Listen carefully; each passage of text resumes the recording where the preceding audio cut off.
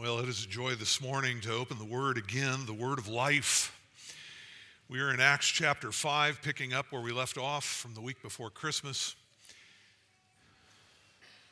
A marvelous passage. Most of you are aware that the end goal of your life, if you profess to be a Christian,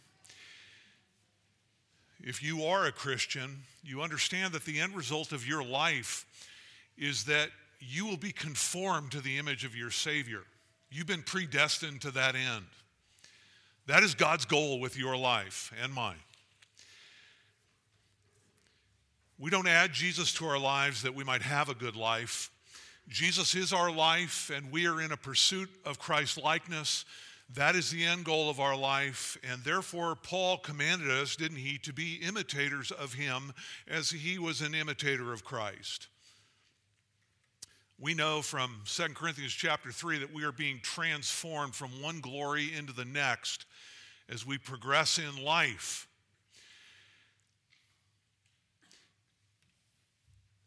Christians, by and large, and by this I don't mean Christendom, I mean those who are truly believers. Christians, by and large, have always been, because they are growing in Christ's likeness, they have also always been a peaceable and compliant people. Like the Lord who purchased them, they see themselves in society as servants of their King and servants of others. People who exist for the good of other people. And like their Lord, Christians live honorable lives in this world. They seek to honor God. And because God has called them to honor the King, they seek to live honorable lives and submissive lives, even to earthly authorities as far as possible. They are peacemakers, not peace breakers. Christians are conciliatory, not contentious people. They are law-keeping, not law-breakers. We are not rebellious or defiant at heart. Christians do not live by the sword, but by the power of the Spirit and every word that proceeds from the mouth of God. Christians are the best of citizens, though they are citizens of another country. Christians long to love God and every man made in the image of God, which is every man.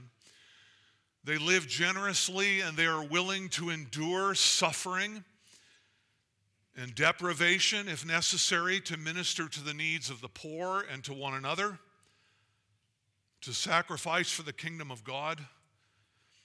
They uphold everything that is noble and good and right and holy. They shine brightly like stars, like lights in a dark world. I have no trouble saying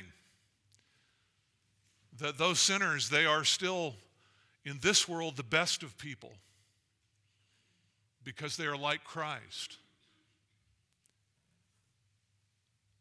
And yet, like Christ, they are often trodden upon in this world, and they suffer great things at the hand of this world and its authorities, like sheep to be slaughtered, says Paul. Christ's true church often finds itself the world's whipping boy. And because we are peaceable, and because we value submission, and because we honor authority, and because we have a high regard for life, oftentimes we find ourselves perplexed, don't we, and tossed here and there by confusion when conflict arises between the church and the state. We're befuddled, aren't we, when the world hates us? It doesn't seem to make sense. I mean, if you're seeking to live your life for the good of others, for the glory of God, why would the world hate us? Why would people want to distance from us? Why would we find ourselves slandered for doing what is right and good?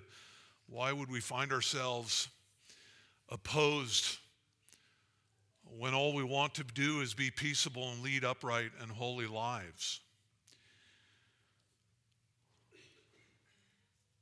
How do we respond to things like this? I mean, how do we relate to civil authorities? How do we How do we deal with the inevitable head-on collision between Christ and Caesar? How do we respond when we clash with the civil authorities? And when do we obey the governing authorities? And when should we and must we disobey those governing authorities? And when should we resist? And in what ways do we demonstrate that resistance? And how do we keep our footing and even live with a holy boldness when we are opposed by the world around us? These are big questions. They're questions that confront all of us. And coming out of the last few years, they're questions that I hope you understand are applicable to us in our world in this day. We have known perhaps we could call it the peace of living in this country where we have not faced much by way of government intervention. But it's been a false peace in some ways, and we know that the winds are changing, don't we? We should be prepared. It would be wise to be prepared for another onslaught, another collision in the days ahead. Much of the world lives with a constant struggle between Caesar and the church, and we want to prepare ourselves in the next couple of weeks. We're going to consider this issue of the Christian and civil government. And this morning, really, as we go through our text, we're just going to get some background. We won't delve very deeply into these questions this morning, but we do see as we come to Acts chapter 5 and verse 12, we bump up against a summary. This is one of Luke's summaries. There have been a few of them already, but a summary of all that was happening with the church. And you recall when we left off, we're in the midst of sort of a long section here. There was a man who had been crippled from birth, who used to beg up on the temple for money. And you remember that Peter and John come and he is divinely healed by them, through them. And Peter and John use that opportunity to preach the gospel, and that causes quite a stir. And Peter and John are arrested, and they're drawn before the Sanhedrin, and they are threatened. If you're in Acts chapter 5, just look back at chapter 4 and verse 19, where we read Peter and John's historic and heroic answer to the Sanhedrin, whether it is right in the sight of God to hear you rather than God, you be the judge. For we cannot stop speaking about what we have seen and heard.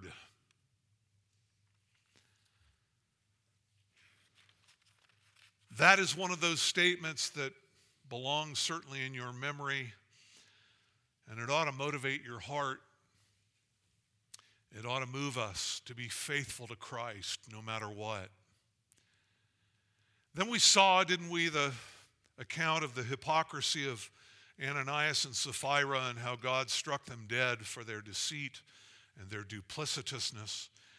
And now, this morning, the scene shifts back to Solomon's portico. You remember that was part of the outer section of the temple. It was an area that was large. It was a large courtyard, and people could gather there under the shade of the portico. And that's where the church, since it had been born on the day of Pentecost, was meeting together corporately. They were in house to house, but then they would gather together up at the temple day by day. As we come to verses 12 to 14, we get a quick recounting by Luke as a transition really into this next confrontation with the Jewish authorities. And this is an incredibly instructive section of Scripture when it comes to the issue of the church's relationship to civil government and to the issue of civil disobedience. But as I said, we'll leave most of that for next week and the week that follows if we need more time. Luke wants us to see a number of things in this account. He wants us to see, among many other things, parallels. I want you to keep these in your mind as we move through this. He wants you to see parallels that exist between Christ and his people. The experience of Jesus on this earth and that of his people. As it goes for the teacher, so it will go for the student, for the disciple.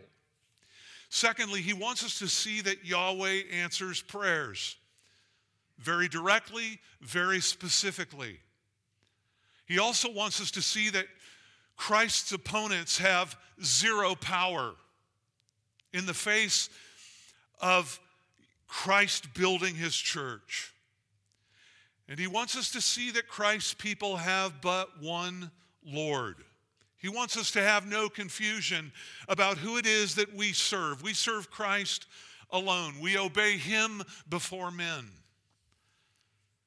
Well, let's follow this fast-paced account of the apostles as they will find themselves again standing before Israel's highest court, threatened again by these men and faithful in the face of all of that. Before we do it, let's ask the Lord's blessing. Lord, this is your word. It is pure. It is perfect. This is the word of life. We pray, Lord, that you might stir in us again greater zeal for you, greater love for you, a greater hunger for your kingdom, a greater longing to see your people flourish and grow, a greater obedience, Lord, to your great commission. Make us more faithful. Make us rejoice still more in all that you've accomplished for us. And Lord, stir us to obedience by these things we ask, and all that for your glory. Amen. Verse 12. Now at the hands of the apostles, many signs and wonders were happening among the people, and they, that is the church, were all gathered with one accord in Solomon's portico.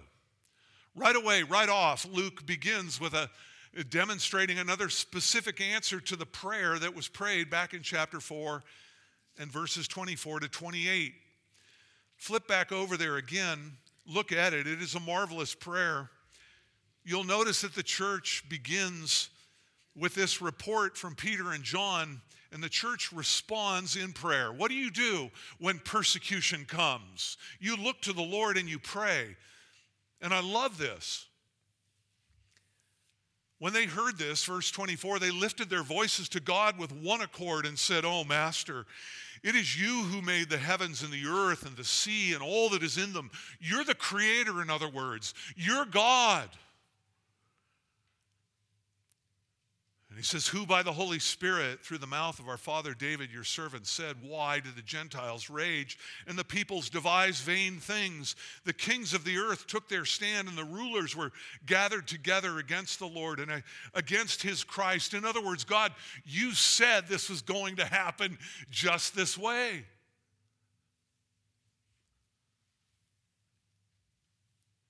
And they apply this text as it should be applied to their circumstances. He says, "For truly in this city there were gathered against your holy servant Jesus, whom you anointed." He's the Messiah. You're the one, he's the one you sent. "Against him were Herod and Pontius Pilate, along with the Gentiles and the people of Israel, to do," note this, "whatever your hand and your purpose predestined to occur." None of this is out of control. None of this is spiraling, somehow blowing around like just some wild wind. No, all of this is according to your plan and your purpose. You are the sovereign God. Here is the church with a really sound theology of the sovereignty of God. And yet they find themselves tempted, don't they, to be threatened by the threats, to draw back and shrink back in fear. They know they have a responsibility to go forward against these headwinds.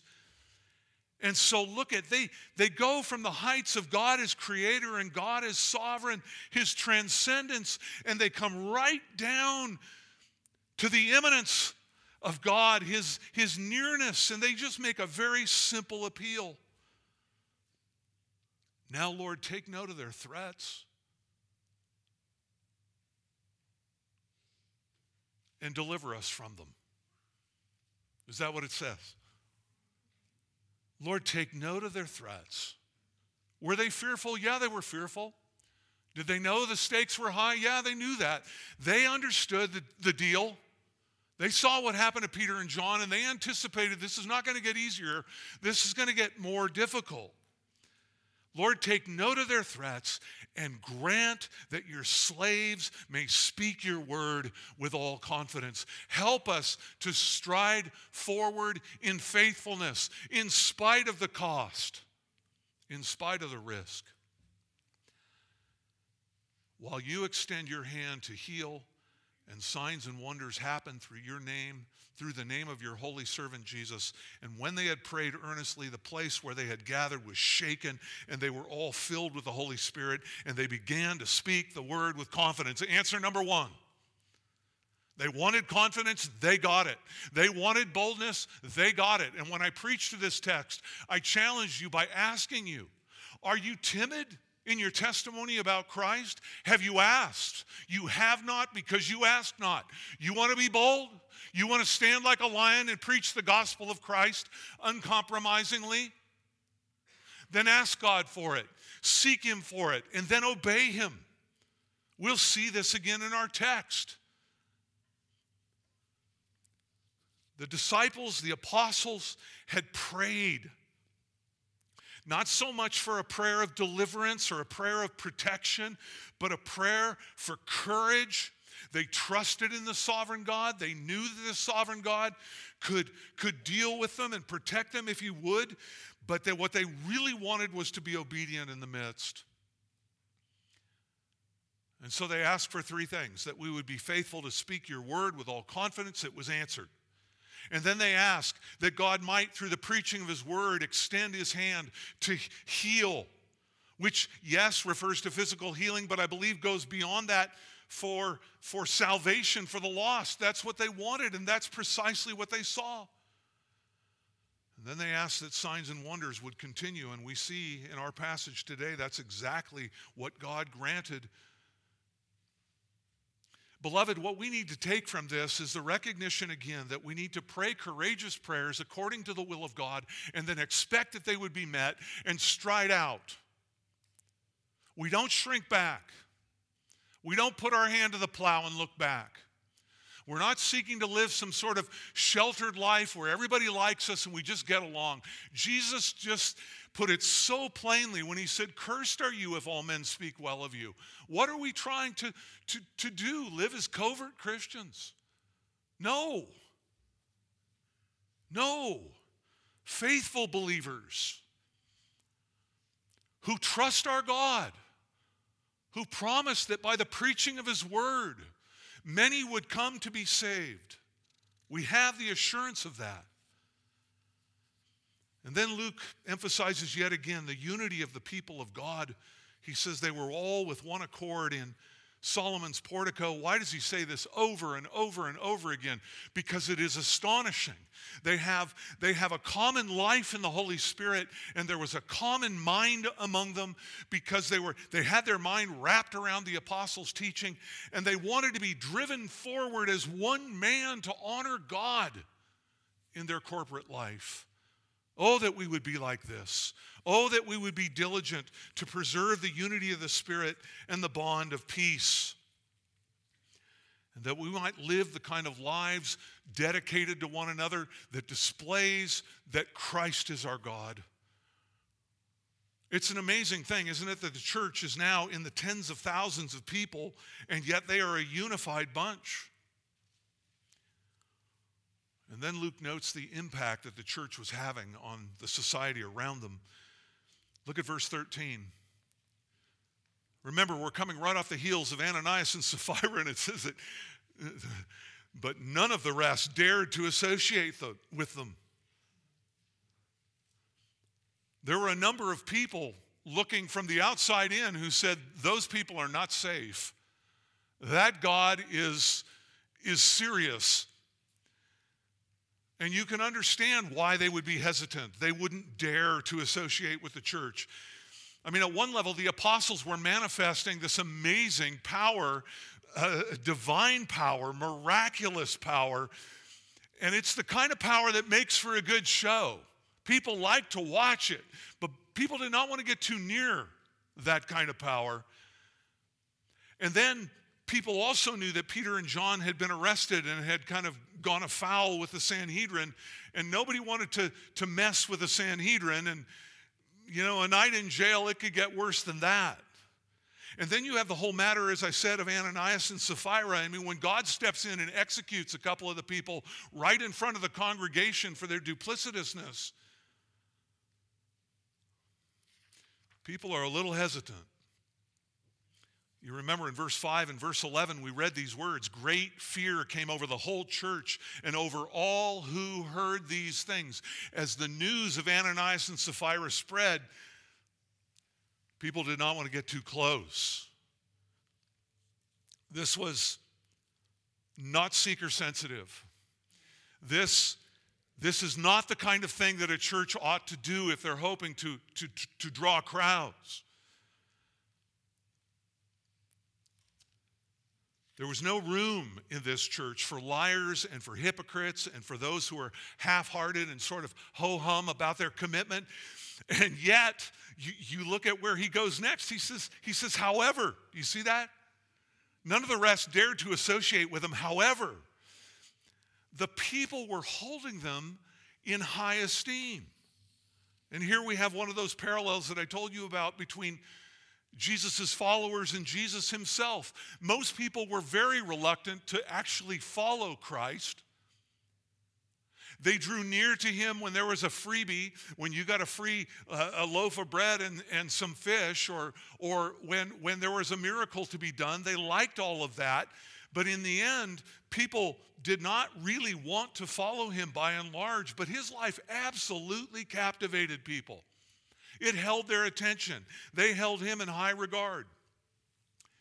And so it is, beloved, with us. There ought to be, we've talked about this many times, but I've asked you before, are you okay with being different? Because Jesus is different than this world. Light is different than darkness. And if you're going to be light and you live in a dark world, there are going to be collisions. Are you okay being different? You see, people look at the church, and many, perhaps most, say it's too serious. It's too sober. There's too much sacrifice. They talk too much about sin. Their sermons are too long. My Sundays are too precious.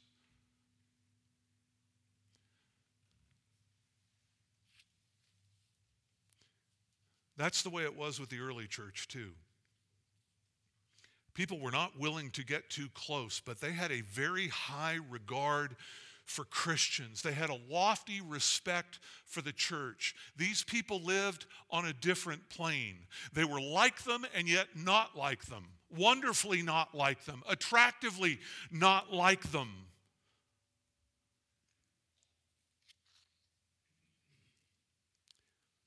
These were sincere people.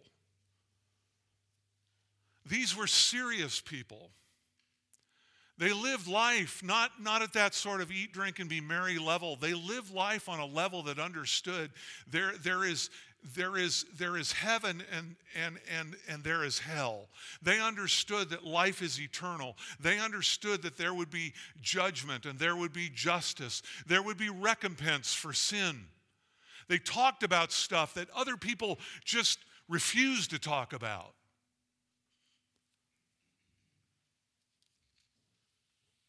These were a devoted people. They were devoted to Christ. So much so, do you remember? They were selling their stuff. They were divesting themselves of material things that they might care for the needs of their brothers and sisters in Christ in Jerusalem. They were devoted, the text tells us, to prayer. They didn't say prayers, they prayed. They were devoted to prayer. They were devoted to the apostles' teaching. It wasn't something they simply flipped through and read a verse. No, they showed up. They were in earnest about learning it, memorizing it, meditating upon it, obeying it. They were devoted to one another. These were highly committed and generous people. They were full of sincere love. They were astonishingly sacrificial.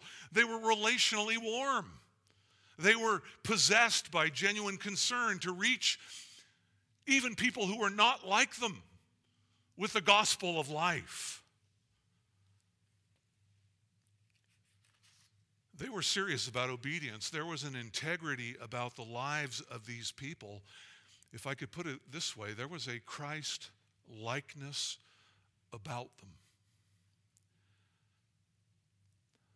Beloved, a life like this, whether it is yours or it is ours, a life like this, a life that really is following in the footsteps of Christ,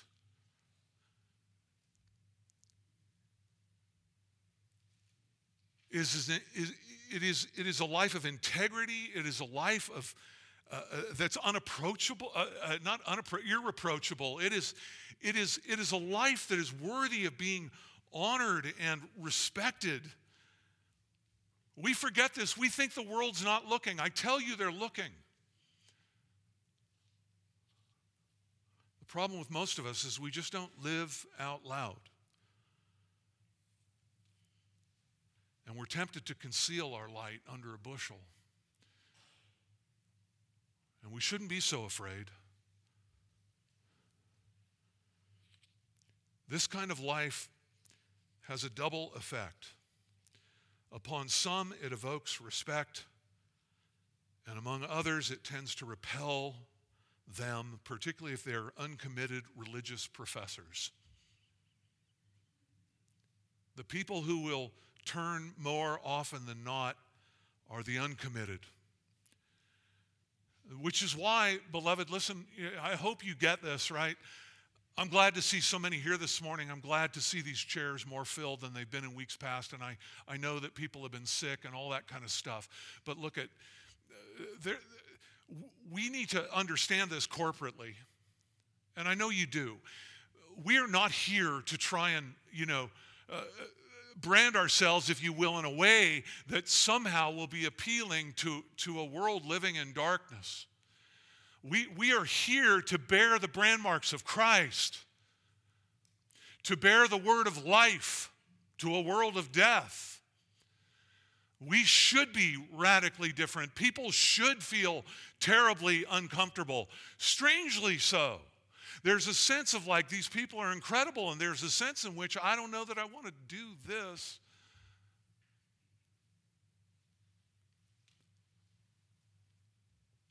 People, by and large, want the convenient Christ. They want to attend church occasionally. They want to light a few candles. They want to say a few prayers. They want to sacrifice a few bucks. But in the end, they want the unintrusive Jesus. They want the Lord who will not claim 1 inch of their personal autonomy. That is not us. And if you're here looking for that, we'd love to talk to you. But you're not going to find it here. You see, this was the early church. This was no casual, feel-good, easy does it, Sunday only, doctrine light, fellowship lukewarm sort of church. They did not sacrifice or give up anything. They did not compromise their witness in order to bear a supposed witness to unbelievers. And the fact is, most did not want any part of it, but inwardly they had a high esteem. You understand that? Peter tells us that, doesn't he? That it's for our good works, as men observe them, that will be what? Applauded? Slandered, he says. And their slandering of your godliness glorifies God. If a man wishes to be a shepherd in the flock of God, he must be above reproach in the congregation. He must have a good reputation with those outside. Now, there are a lot of people who may not like the sharp-angled words of a faithful pastor, but that man ought to have the regard of those who are on the outside looking in, saying, at least there's a life of integrity that lives up to Be careful there, right? There's always that hypocrisy gap, but there's a life where a man's walk matches his talk. You see, this is who we are to be. John Stott writes this, quote, "The paradoxical situation has often recurred since then. The presence of the living God, whether manifested through preaching or miracles or both, is always alarming to some and appealing to others. Some are frightened away, while others are drawn to the faith." That's the way it will always be. And that's precisely what happened here in the early church. Beloved, we are to be a particular people. And we are to live in a way that, yes, will be the aroma of life to some, but it will be the aroma of death to others, and that's okay. It's not you they're smelling, it's Jesus, right? And ultimately, it's not you they're slandering, but him. It's not you they're kicking in the teeth, but him. That's how the church fills up the sufferings of Christ. Christ's body is still suffering the rejection of the world, and we need to do our part by living faithfully, living boldly, living transparently, living clearly, living faithfully in our world. Well, not everyone rejected them. Take a look at verse 14. Look at these words. "And more than ever, believers in the Lord were added to their number, multitudes of men and women." Well, which is it, Luke? It's both. There were those who wouldn't associate, and more than ever, they were having a reception with those who were being called. You can just feel the train, clickety-clack, clickety-clack, clickety-clack, just picking up pace. 120 to 3,000. To day by day, the number the Lord was adding to their midst. To 5,000 men. To now what? More than ever, believers in the Lord were added to their number. Multitudes of men, but not just men. It went out to men and women, and there is no other category. You'll note that. Again, record it, take it home with you. That's for free. All right?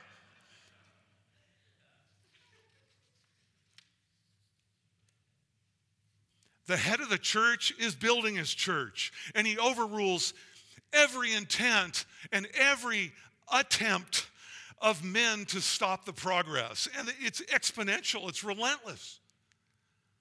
We're in the tens of thousands. This is church growth like we've never seen it. It's absolutely exploding. And they're gathering in house to house, and they're gathering for meals, and they're sharing their goods, and they're sharing their food, and they're praying together and devoting themselves to the apostles' teaching, and life is good. So much so it's even spilling over into the streets. Look at verse 15. To such an extent, he says, that they even carried the sick out into the streets and laid them on cots and mats, so that when Peter came by, at least his shadow might fall on any of them. Now, this is one of those places, again, if you were raised in the church and you just had to go, yeah, I've heard this before, you think through it again. Put yourself there. Where do you want to put Uncle Joe? I don't know. Peter comes by here about 2 o'clock every day. I don't know. Let's get him under that. Right? Think of this. And all it didn't take Benny and his jacket swinging and all the be healed. All it took was Peter's shadow. It's incredible. It's amazing. And it's amazing to me that Luke doesn't even put a Selah in there, pause and think about this for a minute. This is just run-of-the-mill first century. Peter's shadow is falling upon these people, and they're being healed. Peter's shadow falls, and boom, disease is eradicated. Peter's shadow falls, and boom, the demons are evicted. That's amazing. And this is another specific answer to prayer. Do you remember? They had prayed that signs and wonders might continue to happen at the hands of the apostles. And so it is. And the word of God is spreading, And things are going on in Jerusalem that are just amazing. In fact, it was spilling over. Look at verse 16. And also the multitude from, note this, the cities. This is in addition to what was going on in Jerusalem. The cities in the vicinity of Jerusalem. This is going viral. Were coming together, and they were bringing people who were sick or afflicted with unclean spirits, and they were all being healed. And here again, we see a parallel drawn between Christ and the work of his apostles. Jesus preached the gospel of the kingdom of God, and so did the apostles. Jesus suffered the unjust persecution at the hands of the Sanhedrin, and so the apostles. And while Jesus was rejected by most, he was respected by all, and so it is with the church. And Jesus healed the sick and delivered the possessed, and so it is with the apostles. You see, what the head does, the body does. This is Christ reigning from heaven and ruling what? And working through his people. Jesus is alive. Jesus is ascended. Jesus is building his church. Now, just by way of reminder, because we took some time on it, I'm not going to take any really today at all, but you need to remember there was a purpose in all of this, right? This was not some sort of spiritual fireworks display where you were just supposed to gawk at all that was happening. Why were the blind being given their sight? Why were the lame walking? Why were the demons being cast out? Well, because all of that had been prophesied about the Lord Jesus Christ and his kingdom, and now we see that working its way out through Christ's people. This is a foretaste, beloved, of the kingdom that is to come. And, as I told you when we were back in Acts chapter 2, these things obviously are to confirm the apostles as Christ's messenger and the gospel as Christ's message. This is one of those signs of apostle that Paul speaks about in 2 Corinthians chapter 12. And this is not normative in our day. You should not be waiting for Jeff's shadow to fall upon you the next time you get COVID, okay? Or Charles's, if he could cast one.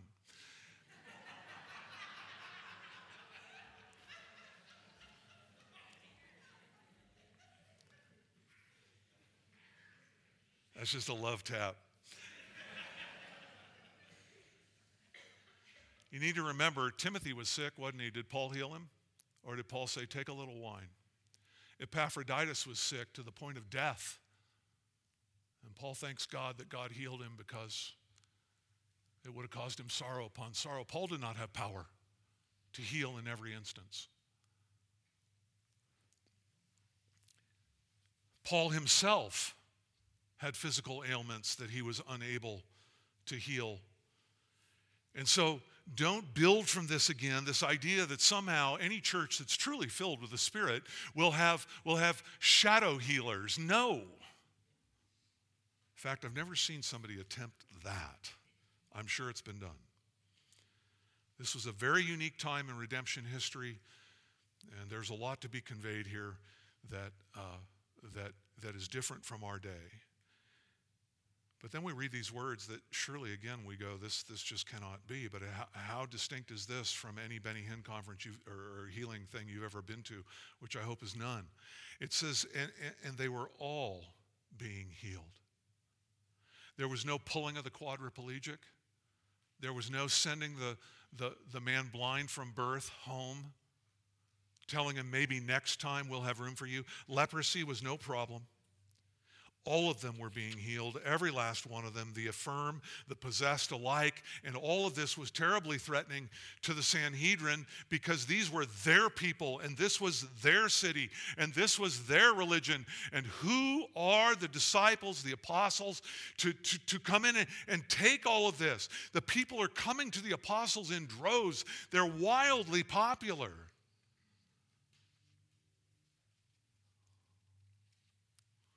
And it's here that Luke injects again another way that the apostles are like their Lord. Look at verse 17. But the high priest rose up It's interesting. You see people rising up or standing up throughout this whole passage over and over again. This guy rises and that guy rises. The high priest rose up, and those with him, that is the sect of the Sadducees, and notice this, they were filled with jealousy. Just as they had hated Jesus without cause, so they hate these apostles without cause. They had done nothing wrong. They had harmed nobody. Everything they had done was good and right. They had given hope to the masses. They had raised a man who had been crippled. They were sacrificial and generous with their stuff. I mean, there's nothing to finger here. They were hated without cause. And you remember the Pharisees had said of them that they delivered Jesus over what? Because of envy. Matthew 27:18. And so the apostles here are going to be delivered over because of envy. They're going to suffer for their popularity. Just as Jesus was given stripes, they're going to be given stripes. That's next week. So Luke reveals the hearts of these leaders and Israel, these leaders of Israel, and they are exposed. He says they were filled with jealousy. You ever been filled with jealousy? You ever known that?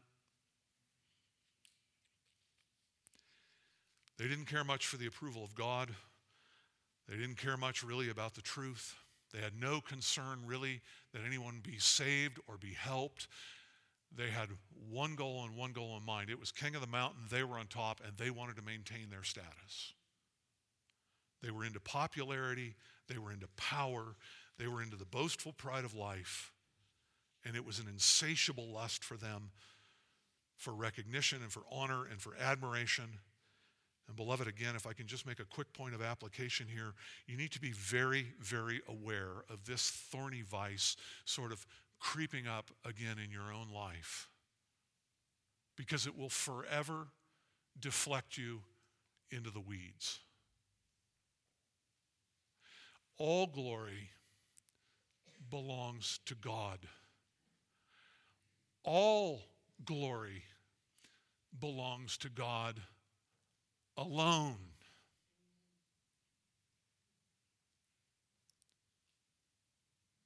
And we come out of the womb as glory hogs, looking for it, looking to garner attention wherever we can, looking to get people to stick to us like Velcro. And I tell you, you're robbing God of his glory. You are a slave. We are servants unworthy to untie his sandals. Oh, that we would be like John the Baptist, that we would be like Moses, that we would be like Jesus himself, who never sought exaltation, even though he were worthy of it.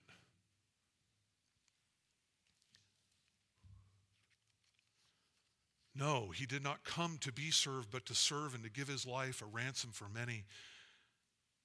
And beloved, God will have all the glory and he will share none of it. And we need to be clear on this, that he dethrones me. And I am his servant. He is creator. I am creature. And I'm not seeking to garner anything for myself in this life, but any glory that I might attain to should be swiftly deflected like the moon of the sun. What does the moon have to boast about? It's a dusty rock. Oh, but in the night when it reflects the glory, how foolish would it be for the moon to boast? It would be utterly invisible were it not for the sun. He is worthy. He is beautiful. He is to be adored and appreciated. Man in his pomp, the psalmist writes, man in his pomp will not endure.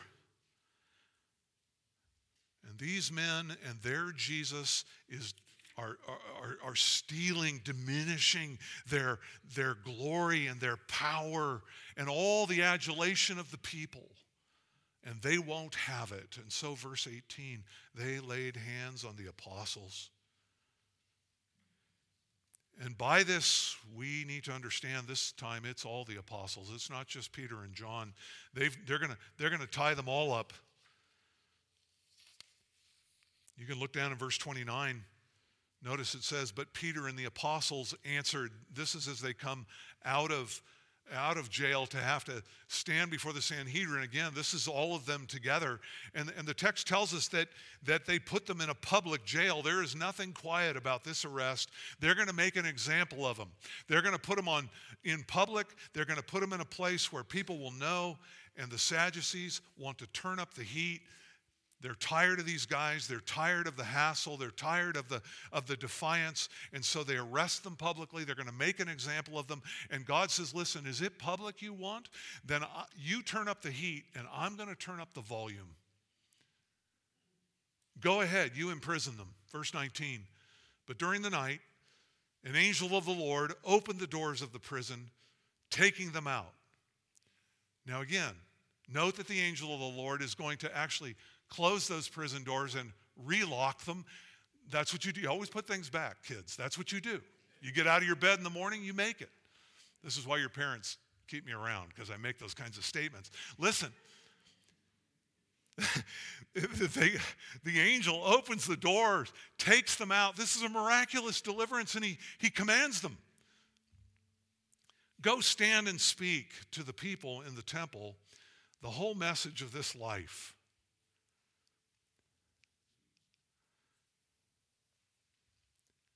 The only part of that entire speech that the Sanhedrin could have gotten behind was go. Like, get out of here. That's the only part. I love this commandment because it is defiant on every level. You know that 3 times in the book of Acts, God breaks through prison doors? And again, is that just wow factor, or are we supposed to take something from that? Yeah, well, they weren't modern prisons. He certainly couldn't have done that at San Quentin. Nobody got out of Quentin in a lot of years. Right. God can do whatever he wants. And your circumstances, he's well aware. And they're no threat to him. Is the door locked? Who cares? I'll send an angel and unlock it, if that's what I want to do. Again, God can deliver his servants from anything. And I would say to you, don't break the law and don't go to jail. You're likely to remain there. All right? Don't let this text inspire you to think you can get out. That's not the point. That's not the point.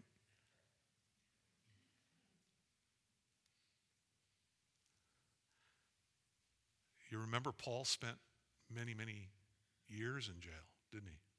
This wasn't even normative to the apostles. This was one time. And there'll be others. We live so often, don't we, thinking that somehow God wants to get me out of every difficulty. And God wants to free me from these circumstances.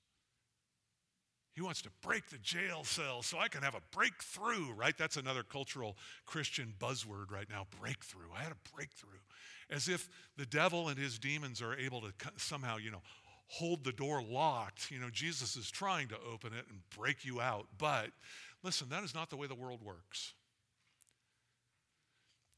God is sovereign. God wanted his people out of the jail cells, so he delivered them.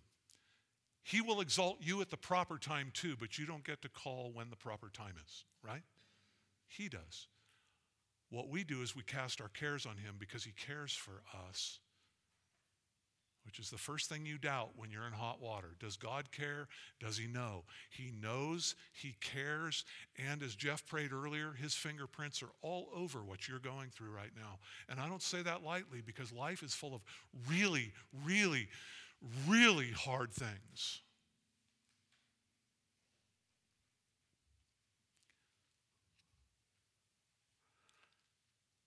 But he is over them all. And you need fear nothing. You just keep your eyes fixed on him.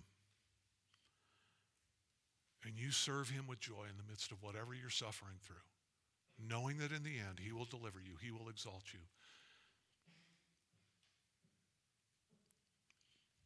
Well, What do we say to this? The angel commands these men to directly defy the council's mandate, and they are not to be in submission to governing authorities here. And the reason is because the apostles have but one authority, one. And there is one from whom all authority comes. Jesus said, all authority in heaven and where? On earth has been given to me. All of it. So whatever authority the Sanhedrin had, they did not have the authority to forbid these men to do what God had commanded them to do. And so God opens the gates and says, you go right back at it. And that is exactly what they do. Look at the angel's command. Go, stand, and speak to the people. The whole message of this life. Stand where?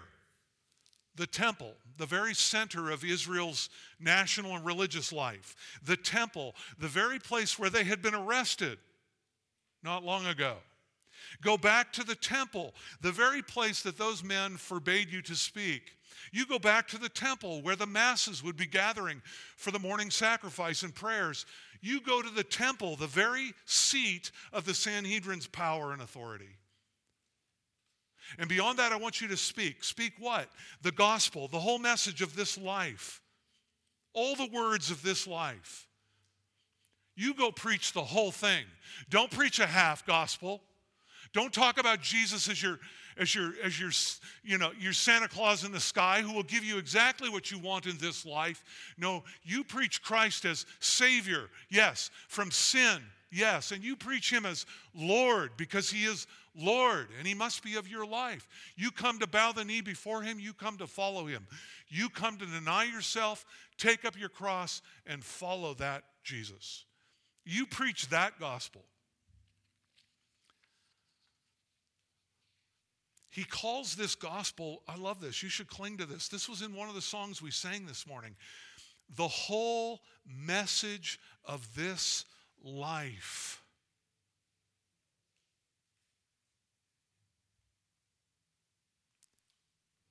You remember back in Acts 3:15, Peter called Jesus the author or the prince of life. You remember Jesus made a claim, didn't he? I am the way and the truth and the life. That's exclusive, my friends. That tells us that life is not what most of us assume, that it's something that just is and we all get it. No, there is the life. And there is physical life and there is spiritual life. There is a mundane sort of life where you just sort of cruise through and you do your deal for a while and then everybody assumes that it all just is, that's it. That's all there is to it. It just finishes. You just sort of go to nothing. The Bible tells us that is not true. That life is eternal for everyone who's ever been created. You will either spend eternity in hell separated from Christ and under the wrath of God, or you will spend eternity in heaven with Christ and under the blessing of God and the joy of God. And the question that stands before each one of us is, how do you get from here to here? And the answer to that question is Jesus. He is the way to eternal life. And he is the way to avoid eternal death.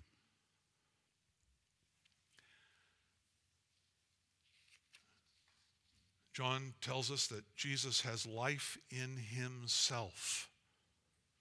Science can't even understand what life is, can they? They keep kind of throwing around. They can describe what life does, but they can't tell you what it is. Listen, Jesus alone has life. Scientists will never create it. They can't. It doesn't belong to them.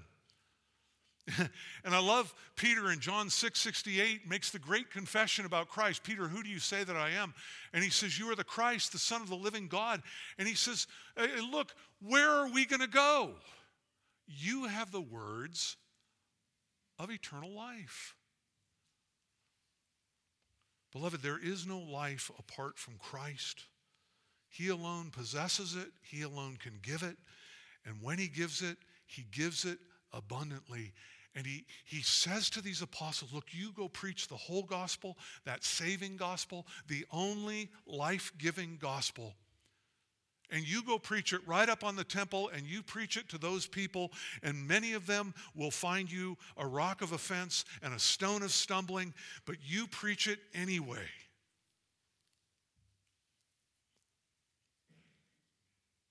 You go stand and preach that message.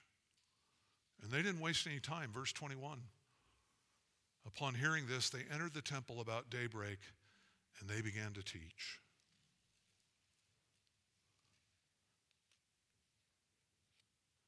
What do you tell your children all the time? When mom or dad asks you to do something, don't dawdle. Do it now. Do it gladly, which is the harder part, frankly. These men did it gladly, and they did it now. The text says, upon hearing this, there was no delay. It entered their ear, and they entered into the temple about daybreak. They got going before the Sanhedrin was even out of bed. And I love this. MacArthur makes a statement. He says, they were freed not to hide, but they boldly returned to the temple and continued to preach. That's a great observation. They were not set free to absolve themselves of their gospel responsibilities. It actually increased them, didn't it? I mean, what would you be tempted to do? That was a close one. We got to go to Malta for the weekend. We got to head out for a little Mediterranean vacation and let things just die down here, right? That's the way we would think about it. God is gracious. We've had a breakthrough. Let's get. Why, the getting's good. Not these guys. And we're going to see this throughout the book of Acts. It's an impressive thing. There is this defiant courage, this radical obedience, this earnest dedication to the Great Commission. They are willing to suffer and suffer anything and everything for the sake of the gospel. Their response is never, I couldn't think of one, not one time did they ever back down. They just run into trouble and they double down in their commitment.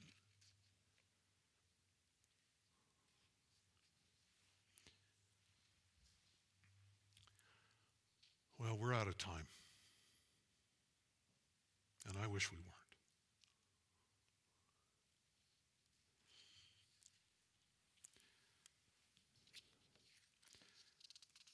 We're going to pull over here, and we will pick up with the proceedings next week.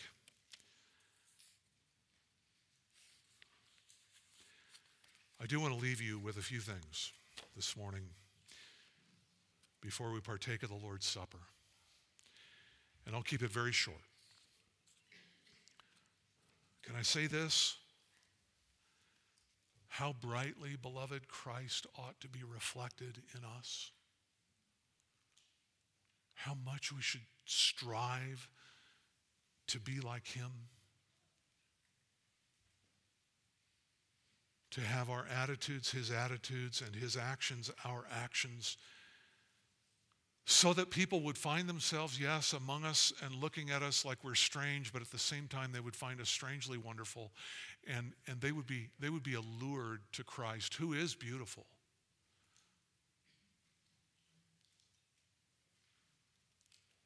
To some we will be alarming, there's no question, but to others we will appeal. And again, it's not we who are appealing, but Jesus in us who is appealing, and we ought to strive to have as much of that as we possibly can. Secondly, how committed we ought to be to proclaiming Christ and declaring what amounts to be the only life-giving gospel.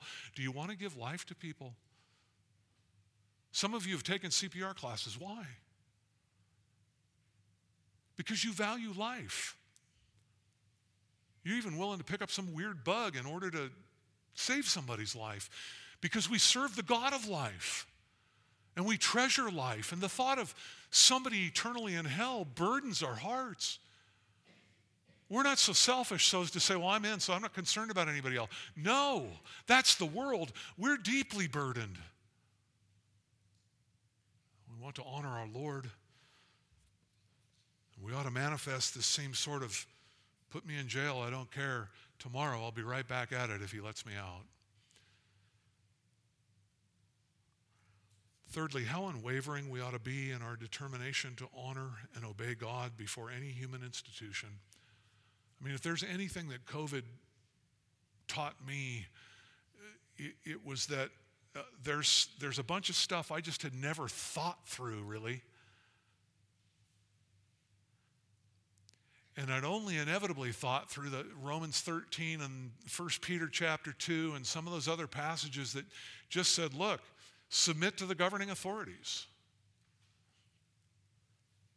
One realizes when you begin to think through that in a more detailed way and in a context like we had on the heels of COVID, that there are times when the governing authorities will transgress their own authority in seeking to limit Christ's church, and that the church has to stand up like these men stood up to say, oh no. We need to be resolved. As much as we love being Americans or delight living in the state of California or whatever, we understand that all authority comes from God, and he is first and foremost, and we serve Christ alone. And we've got to be ready to declare it and live it. And fourthly, this, as we come to the table, how grateful we ought to be for Jesus, who is, as Peter preaches in this text, our leader and our Savior, for he has granted us repentance. Did you hear those words? You didn't repent because you were smart. You repented because you were called of God, and you were graced of God, both to repent and to believe. Our Lord and our God, we give you thanks and praise, for your righteousness endures forever. Your compassion is great. You've removed our sins as far as east is from west, and as white as snow. Lord, our sin-stained record has been cleansed, and we have the promise not just of the joy of heaven in our hearts and in our midst now, but we have the joy of heaven forever and ever. For the one who comes to you shall never perish. Thank you for being our deliverer. And Lord, we pray that you would continue to have your way in us, continue to conform us to your likeness, that our joy might be full, and that your honor, praise, and glory might be manifested. These things we ask in Christ's name. Amen.